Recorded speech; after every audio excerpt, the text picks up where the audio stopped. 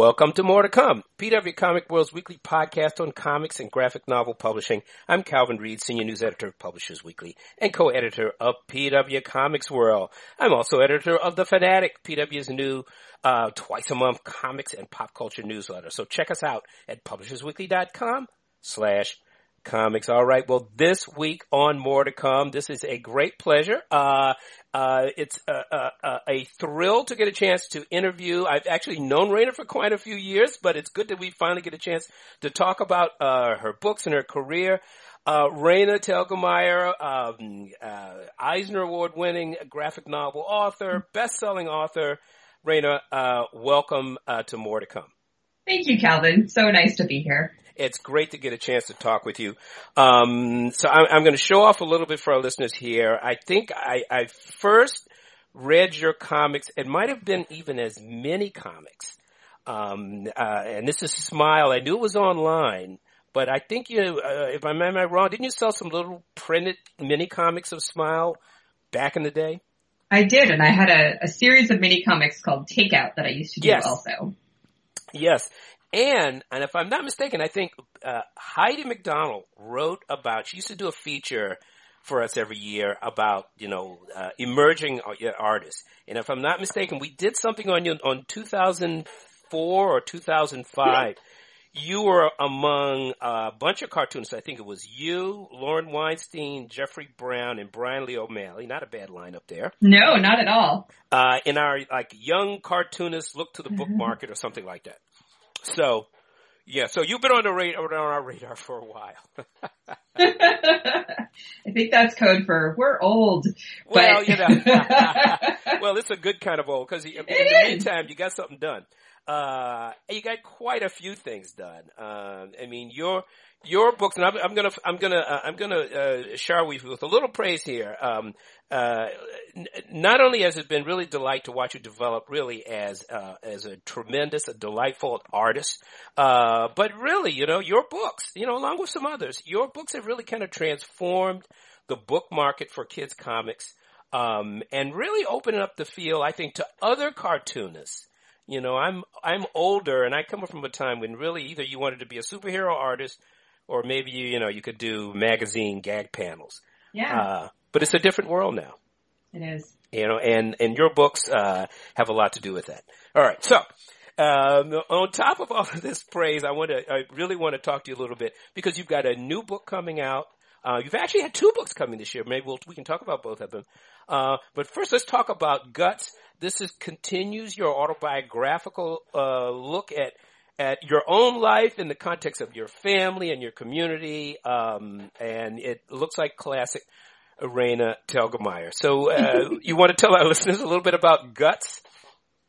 I would love to. So Guts is part of this, I guess now we're kind of calling it the Smile series, because it's a companion to Smile and Sisters. It's not a sequel. It's not really a prequel. It's just you can read these books in any order. People always want to know where to begin, and I say begin with the one that you're holding in your hands, sure. And then go from there. But this one takes place earlier than those two books. It takes place in my 4th and 5th grade years, which is when I sort of developed anxiety and started having panic attacks and started experiencing pretty severe phobias. And my parents took me to a therapist to try and get all of our heads around it. And after a couple of years doing therapy, I was in a better place. It wasn't like the forefront of my life anymore. And I think therefore it's in the background in Smile and Sisters. It's a component of who I am and who I was as a child. But those books are not about anxiety. They're about other things that have happened to me and my family. But I decided to kind of go back further in time and just examine where some of my traits come from and some of my really personal things that I've never really talked about publicly. And this is it. This is me at my core, really. So, I know that anxiety is something that a lot of kids face and are dealing with and don't always have the words to describe or the names to talk about with their own communities. And so I thought, well, if I can talk about it, maybe it will help other people talk about it. If I was a kid and I was feeling this way and I had a book that described it from somebody else's point of view, it might have been really wonderful for me just to see that. So I took a leap. I decided to just go for it, and here we are. Yeah. Well, this book, like your other books, you use your life and these experiences of you as a kid. But the way you use them is just really sort of distinctive. I mean, that it's a combination of both looking at, your own personal predicament, whatever it may be, but then you also, the way you intertwine it with your family's dynamics, with your kind of school and community dynamics. I mean, these seem to be the kinds of your approach to your retelling your own life. This seems to be, I guess what I'm looking for is this connection you have to your audience, because you really have created an incredible and connected audience to your books. So, I mean, does that make sense to you? The way you explore these different areas of your life are so particular to you and seem to be really what makes your audience come back over and over again. Yeah, it's always hard for me to try and quantify it or explain it, but I mean, I'm drawing inspiration from specific artists who came before me, specific authors. I'm drawing from Beverly Cleary's Ramona series and from Judy Blume's writing and from Anna Martin, who wrote the Babysitter's Club books, and she wrote a bunch of other books too. And then from Lynn Johnston, who created For Better or For Worse, the comic strip. I think those are probably my top 4 influences from my childhood, and they all are coming from women who have a pretty good handle on their own memories of their youths and have really tapped into different eras of girlhood and realistic fiction. And it's always been my favorite genre. I've always liked reading memoirs and autobiography and, watching things like Behind the Music on VH1. And I love documentaries. So, I mean, I think it just comes from a fascination with other people and in hearing other people's stories, and then thinking about my own life as a young writer. And I thought, well, nobody would ever want to read my stories. Nothing interesting has ever happened to me. But I think the universal is fascinating, and the individual is also quite universal. We all have so much in common if we're willing to talk about it. So I just didn't see that existing in the comics space for children when I was coming up. I saw a lot of autobio and slice of life comics coming out from kind of the alternative and indie scene, but it wasn't being done for kids at the time that I was coming up in the industry. So I started making mini comics. I started writing short stories about my childhood and about my teenage years and my life, and was really surprised when it found an audience, but it was very encouraging to kind of begin with a groundswell that maybe there are kids who would like to read comics. Maybe there are adults who would be interested in reading childhood stories. I don't know. I mean, it was... well, you hit the mother lobe for sure. And it wasn't intentional. And I mean, at first I was making these stories during my college years, and I probably met you at one of the first MoCAs in New York. I think that probably was the case at the Puck Building, right?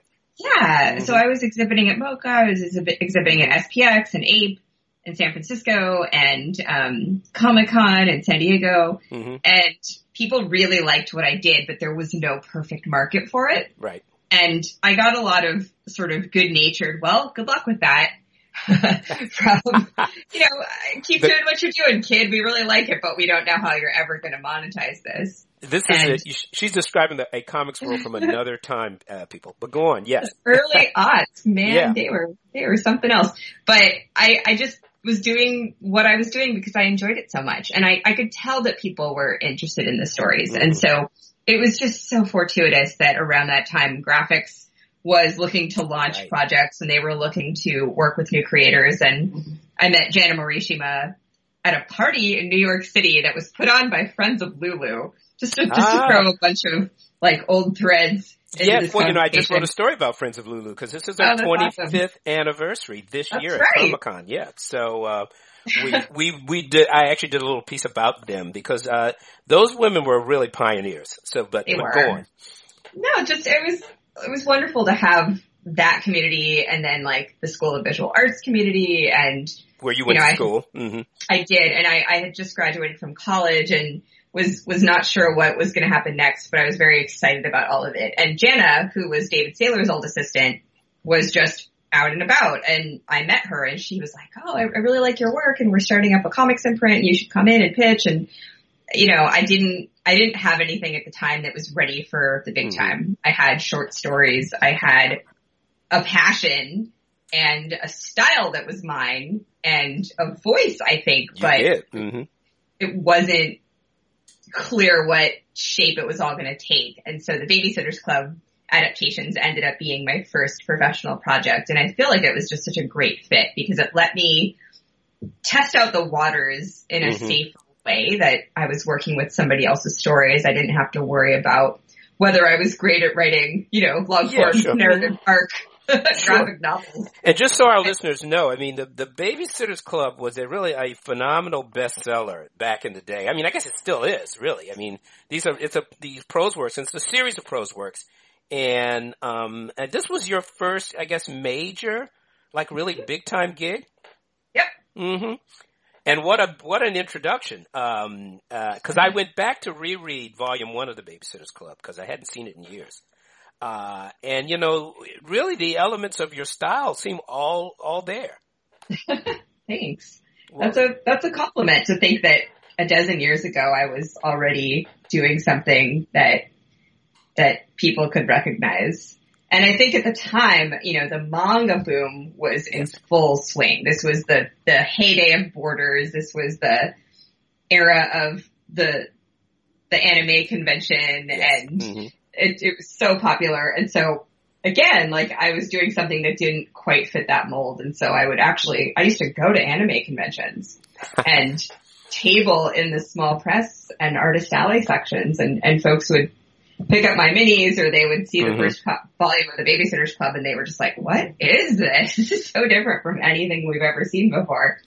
Well, that was a really different time. I mean, you're bringing up a really key time, I think, in American comics when manga invaded the U.S. market, so to speak. Maybe that's not the best word, invaded, but the manga came up at a time when really, I think, girls and young women looking for comics, manga and shoujo comics and the like, in the book trade, really seemed to energize the marketplace. Yeah.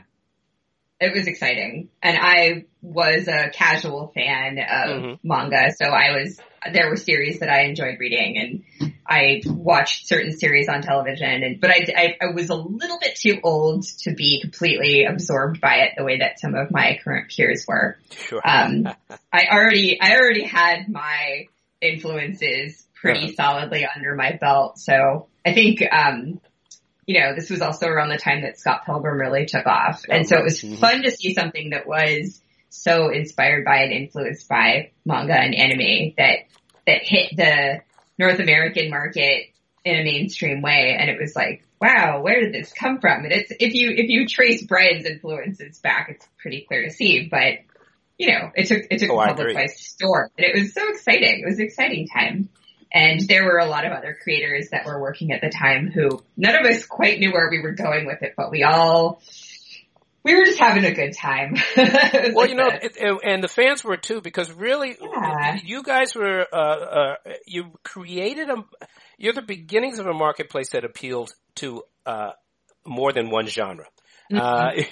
This is not to knock superhero comics. These are the comics that turned me into the comics fan I am today.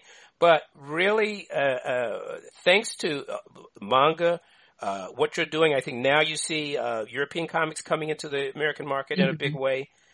We're seeing a marketplace where everyone is welcome. LGBTQ content and storytelling, and you even actually have a role in that. We'll get to that in a second. It's a marketplace, a multi-genre marketplace, like the rest of the book market. And comics will never be the same again. And that's a good thing. It is. And I'm grateful that Scholastic started publishing graphic novels when they did. It was the right time. It was the right place. I mean, First Second also got into the business at around the same time. And so we've all sort of been here together working really, really hard. And I feel like now we're enjoying the fruits of all of that labor. Well, that's for sure, because you really, I mean, who was on that first list with you? Wasn't, God, I'm having a senior moment here. It was Bone by Jeff Smith. But Jeff Smith, yes. I'm now embarrassed myself. But yes, and Queen Bee by China Clugston. And The Babysitter's Club. Great. Yeah, absolutely. And, and then shortly thereafter, Amulet was published. Right, the Kazoo series, sure. Yep. And then we've just kind of grown from there. It's just gone nuts since there. I mean, what's the 15-year anniversar was a couple of years ago, if I'm not mistaken. Yeah. It was a nice party at, as Scholastic and Graphics always has every year at San Diego.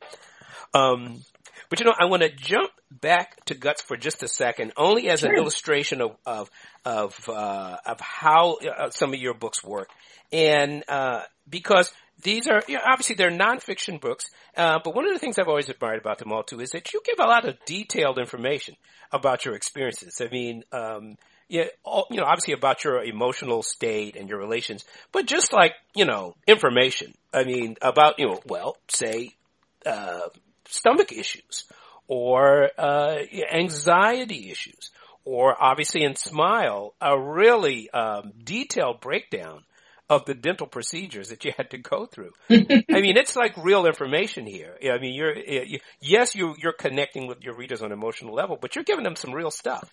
Yeah, I have a pretty good memory. That's the first component of that. I kept very detailed journals when I was a kid. Oh, okay. And I was an illustrator from day one, so I was keeping illustrated journals and drawings of everything that happened to me during my childhood. And so I don't know if it was the process of writing it all down and drawing it and then, finding the drawings later in a box and going, oh yeah, that thing, that helped to kind of solidify a lot of these memories. Or if I just have that storyteller's mind where an experience in your childhood is something you tell people about later. And you're like, okay, this is how the story starts. Oh, wait. There's this other thing that happened. Oh, you're not going to believe this part. And, over the years, I think I just honed that craft by way of telling people my own stories out loud. And then in the back of my mind, I always knew I would love to write this down. I would love to commit this to paper for people to be able to read. And because I'm a cartoonist, I'll probably draw a comic about this at some point. So I think all of the years that I was working on short stories and small memory comics, I was preparing myself to tell a bigger story. And I didn't know what format Smile was going to take. It was kind of a surprise to me. I thought, I'm just going to outline my dental procedure. That's it. I just want to explain it to people in a visual way so I don't have to keep telling them what happened to me. Now, I want to just make sure you kept journals when you were a kid as well. I did. So you really did. You were prepared. Maybe you didn't know what you were prepared for, but you were prepared. Yeah. Really interesting. I spent my whole life preparing for this job. But so when I started that story, I was publishing it online and I was just publishing one page per week. So I had the benefit of readers who would respond to every installment and go, well, what is this person going to do? And I don't like her. What is her problem? And like some of my snotty friends. And, I started to realize people were interested in all of the surrounding details of this dental story. And so I started to kind of play that part up and really investigate those relationships and how they had an impact on the dental drama and the self-esteem issues that popped up and the way that I was treated and the names that I was called and how I felt about it. And so I think it took 5 years for Smile to exist. Started it at the same time I started the Babysitter's Club graphic novels. And that was in 2004. I finished Smile in 2009 and it was published in 2010. So that's a pretty big journey, but I learned a lot along the way about what people are interested in, what they care about as far as stories, what they contain. And then I think ever since then, I've not written my stories over such a long period of time. I now sit down and write a full script. Yeah, that's interesting. Yeah. Thumbnailing my scripts, but I'm still sitting down and putting the whole thing down in one go. And, that's easier and harder in a lot of ways, but I also have an editor now. And as far as the technicality of some of what goes into my books, part of that is my memories, part of that is fact checking, part of that is working with an editor, part of that is working with beta readers. You know, I had my childhood dentist consult the manuscript of Smile. Just did you? Yeah, that was cool. And your editor is Cassandra Pelham? Correct, Cassandra Pelham Fulton. Yes, Fulton. Excuse me, Cassandra. That's right. I forget she's married now. Yeah. So how is it? I mean, I saw you at, I think it was doing Book Expo, and I think I was in the audience and I asked a question about editing. How do you work with an editor? I mean, comics is such a labor-intensive business here. Do you just really work closely through every step of the way? How do you two work together to reach the final product? It varies depending on the book, but in the case of most of my graphic novels, I sort of go off into my corner for a while, 2 months, 6 months, a year, whatever it takes, and just create a script. And that's the most intimate, soul searchy, sure, yeah. staring at the wall, tearing your hair out part. But then once there's a script, we can turn it into something that's ready for readers to enjoy. And so Cassandra's there to read over my drafts, and she's great. She can read a thumbnail draft. She doesn't need like an explanation of this circle with dots in it represents a figure. And, she's known me long enough to know what she's looking at when she sees my thumbs. But I also try to make my thumbs pretty legible. All right. So that anybody on the street could read them. But she reads it like she reads a story. She reads it for all of the elements that an editor thinks about. The plot, the characters, the relationships, the clarity, the satisfaction of it. And then she sends me back a bunch of questions. Yeah, I see. Mm-hmm. And so it's just like any other type of editing where I then have to sit and think about it and go, well, she's right here, but I'm going to push back a little bit on this request because I think it was important to show, this thing and not this other thing. And I think we trust each other a lot. I really trust her narrative and her editorial instincts, but she also trusts me as a creator to know when something's important. And so, when I revise, I am revising my thumbnails, which means I'm redrawing them. But is this all pencil? Yep. Yep. Mm-hmm. Yeah, I used to have, I hope I still have on my website some examples of this. I have a couple of essays that I've written where I've like showed the process. Oh, and in the back of some of my books, I show some examples of the process. And Share Your Smile, as a matter of fact. Which is, we're going to segue to that, but you've done it for me. Go right ahead. That's a book that came out earlier this year. It's an interactive journal, and it is kind of for budding cartoonists who want to practice writing their own stories. And so there's jumping off points, there's tips, there's tricks, there's prompts, there's a lot of space for free writing and free drawing.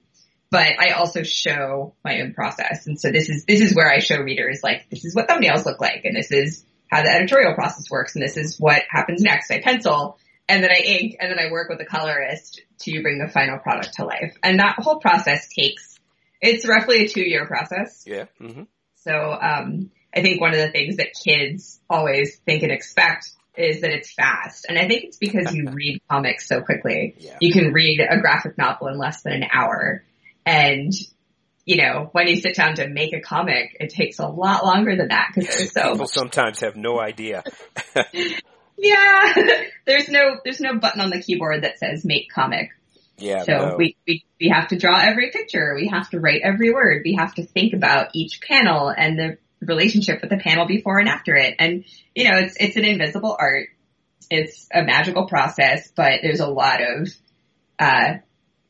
work that goes into it. No, without a doubt. When I say labor intensive, that's what I mean, folks.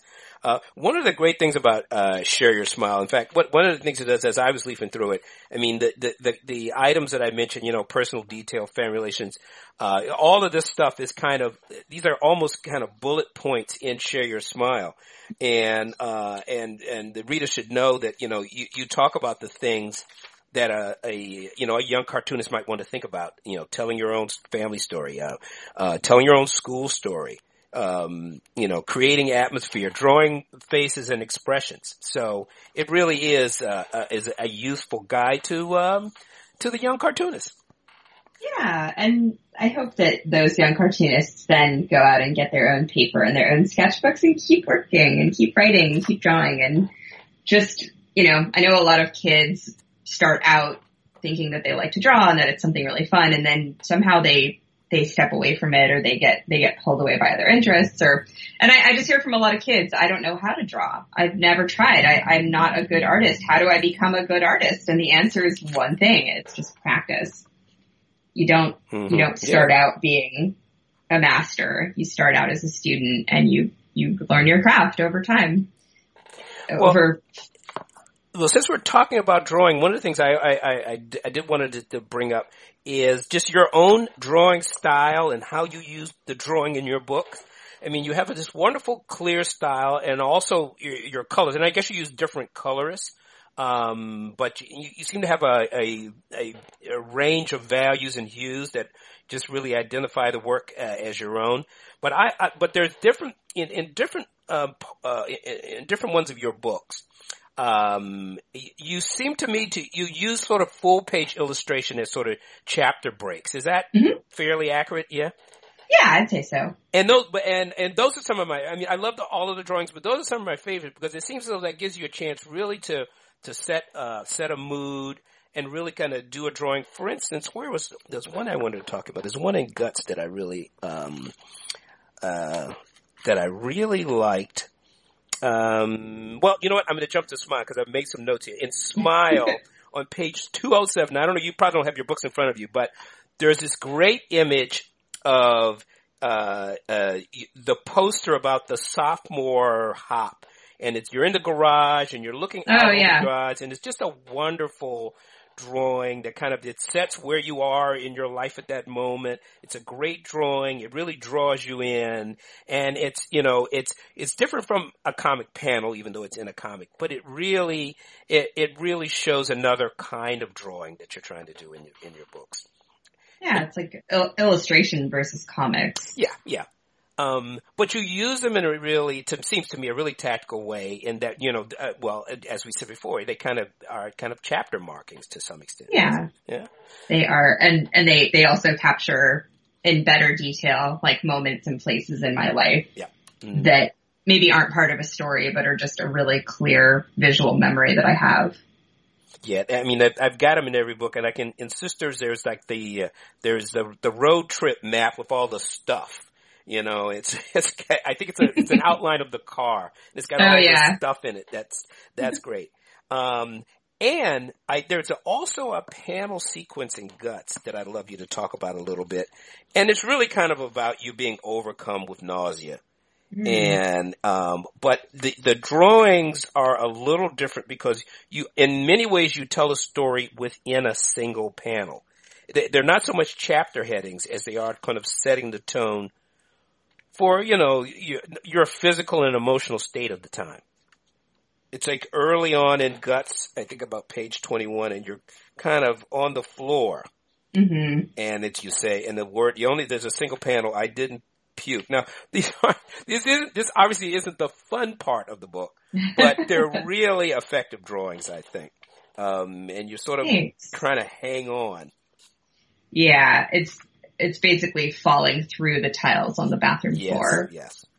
And I think visually, I took inspiration from the scene in Toy Story 2 where Woody is afraid that Andy's going to throw him away.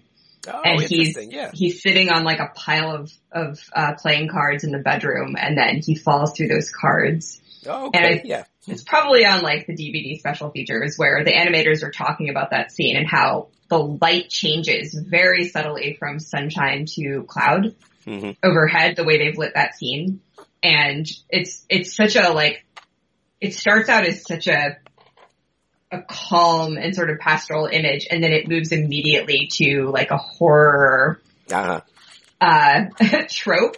And I was going for something similar with that, where it's the stability. You're on a stable surface, and then suddenly you're not, and you're gripping onto it for dear life. And I mean, I think I had illustrated that scene a little bit more simply, but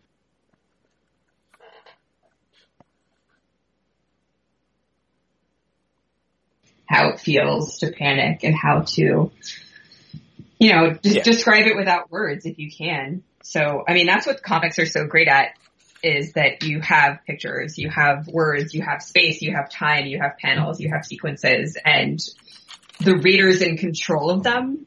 Mm-hmm. But the artist is there to sort of guide you through that experience. But, in a movie, it happens in the time it happens in. You can pause the movie, but you're still experiencing it the way that character does. But when you're the reader of a comic, it's your experience too. So if you feel it, if you need to set it down, if you need to pause and just stare at a drawing for a really long time, you get to have that control. But, the sequences of panic are supposed to be about lack of control. Mm-hmm. And so that's why the color also changes dramatically in those scenes.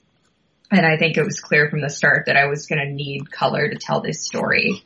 And my colorist, Braden Lamb, is really, really good when it comes to atmospheric coloring and with the mood and storytelling changes when it comes to color. So, yeah, I told him exactly, I described to him what I was looking for, and he just nailed it. Yeah. So, well, and later on, and I don't mean to keep picking these images of you in distress, but they're very effective.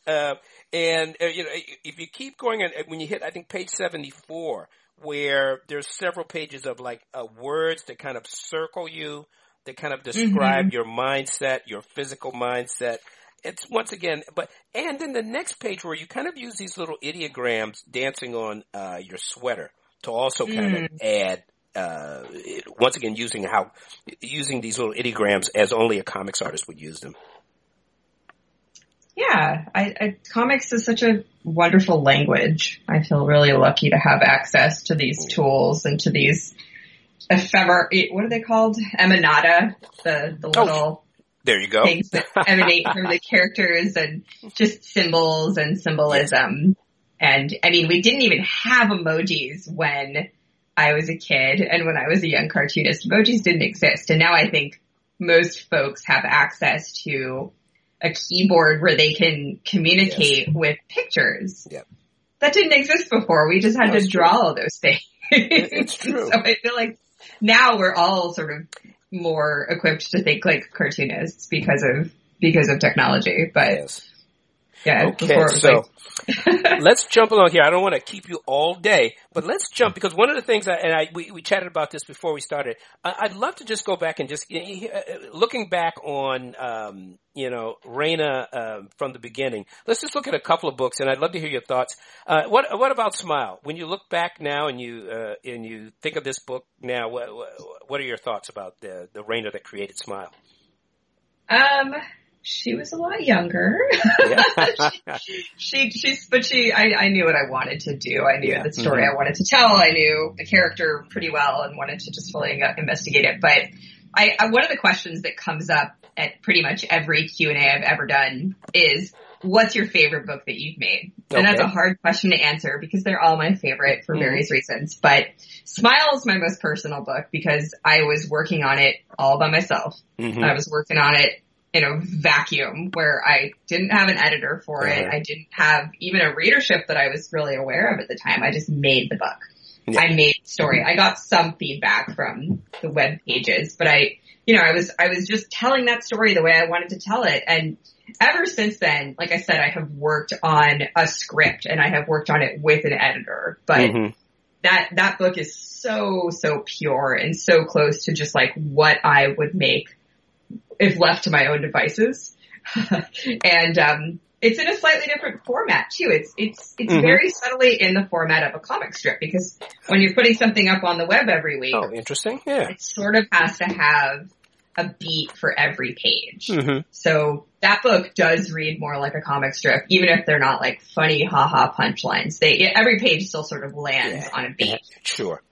So I think that has changed. That's one of the things that's different about it. But I think kids like that. I think kids really like humor and they like rhythm and they like, comics so much for that reason.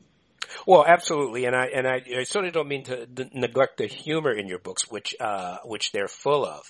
So let's jump to another book, Drama, which is fiction. Yeah, it's fiction, but it's inspired by a time in my life and people in my life, and wanting to capture those feelings on the page. And I know that now we have like tons of media about kids who are performers and kids who are in productions, but I think I still come back to the idea that book is really about the people behind the scenes. Yes. Mm-hmm. It's about working hard for almost no glory. It's about wanting to support your friends. It's about wanting to make something cool together.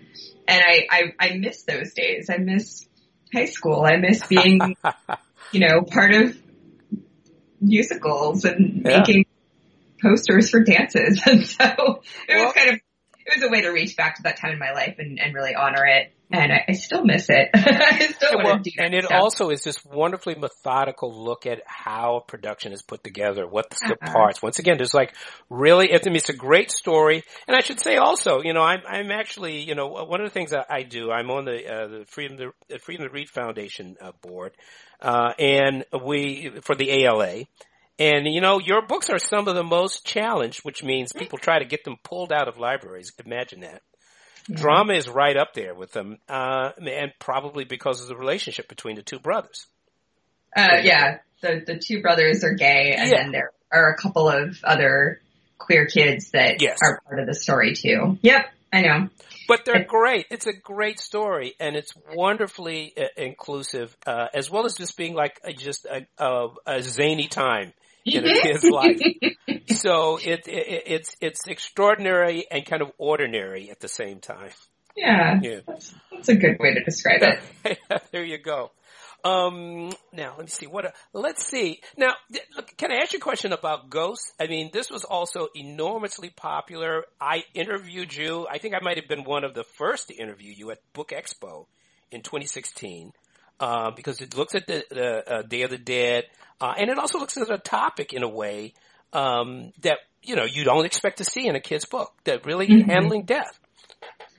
Yeah. And that, there's a lot of influences for that book, but it solidified when I lost a family member who was 13 years old to cancer, and seeing the way that her family supported one another and rose up to support each other, and just the love that came through this period of grief. Yeah.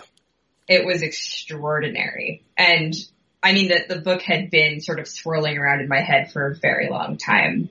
And then during this experience, I felt like, oh my gosh, I know these characters now. I know who they are. I know the kinds of things that they would say and say to one another. And, I didn't want to tell their story. I didn't want to tell that particular story, but I felt like I was ready to tell this other story and to sort of grapple with the idea of loss and grief and death. And, no one can really answer these questions, but I think sometimes writing is my way of answering my own questions. Sure. And dealing with things. And, the book sort of represents like a hard time in my life. So in some ways it's real indicative of that, but it also feels like a chapter that was important. And I feel like I don't need to look back on it. Yeah, sure. Because it's there, it exists. And when people want to talk to me about it, I'm really grateful for those conversations that come up. I've met some kids who have G-tubes, and they are seeing a G-tube on a character in a book for the first time. They've just never seen it before. And so they open the book and they see it and they go, oh, that's me. And then they say to me, how did you know that existed? And I love it. Just, it's really cool. And I've met some amazing families and have just, Yeah, it's been overwhelming, the kinds of book won an conversations. Eisner, didn't it? Didn't that book? It did. Yes. Yeah. And I should mention, you got a couple of Eisners on your shelves, if I'm not mistaken. Yeah, I do. Right? Yeah. I do. In fact, more than a couple. I think, Smile and Sisters, yes? Yeah. I have 3, but I also did not win an Eisner once. I was nominated for Promising New Talent, and I lost to Sean McKeever that year. Because, but it was cool because I got to go to the Eisners, and I sat at a table with Frank Camuso and Brian Fees, and we were all nominated, and we didn't know each other, but we were like, hey, we're new. This is great. Bad, yeah. So Frank and I didn't win, but we've been buds ever since. Oh, great. And Brian Fees won his first Eisner for Mom's Cancer that year. And it was really cool to another great book. Be there and see it and be able to celebrate with him and spin his globe on his award. And yes, I know it is cool when you can do that. Yeah. so yeah, it's, and I was nominated for Takeout. That's what. Oh, really? Oh, wow. See, I'd forgotten that. Yeah. Yeah, I was nominated just for the work I was doing in my mini comics, and that's awesome. It's so cool just to have been nominated that year. So I feel like I got a lot out of that experience. I got a lot out of just going and meeting the people at my table and becoming friends with them, and it's awesome. Is great. Now, I do want to ask you one thing. I mean, your books, one of the things I've always liked about your books also is, I mean, and these they're about your life, but there seems to be a basic level of inclusion and diversity. I mean, this is your life, so I told you're telling the story of your own, social interaction. Is that true? It is. A lot of times I'm trying to just include the world I see and the people that surround me and the community that I've grown up in and the kinds of social issues that are near and dear. And,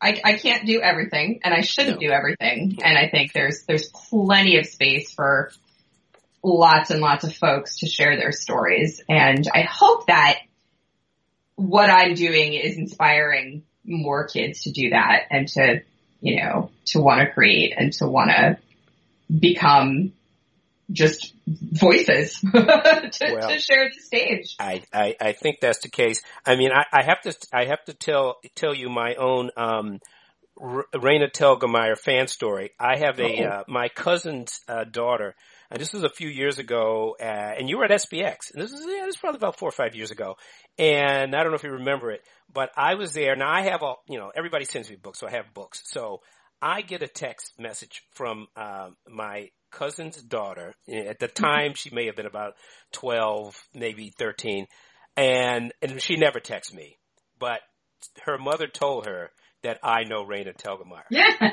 So let me tell you, and I happened to mention to her that I was going to be in town because you were at SPX. And so they came, and I had already given her all the books. But so we just came to your table and just tried to buy everything in sight. And I was buying T-shirts and everything. But she was thrilled. And if I'm not mistaken, because I was running off being a reporter after a while, I think she told me she went back a couple of times more. So she was thrilled to meet you. I think this is a story of many of your fans out there. And you do seem to make arrangements to be meeting with a lot of your fans in these incredible events. I see photos of you with it must be giant auditoriums. So I think you have definitely, made an impact. And books like Share Your Smile and just your books in general, we sit around and talk about this, like me and Milton Greep at ICV2 and and Heidi McDonald, about the generation of fans that have read Raina's books and Jeff Smith's books and the cartoonists that are going to come out of it. So yeah. So thanks, Raina. Thanks, Calvin. Look, it's been a thrill to talk to you. So look, thank you so much for being on More to Come.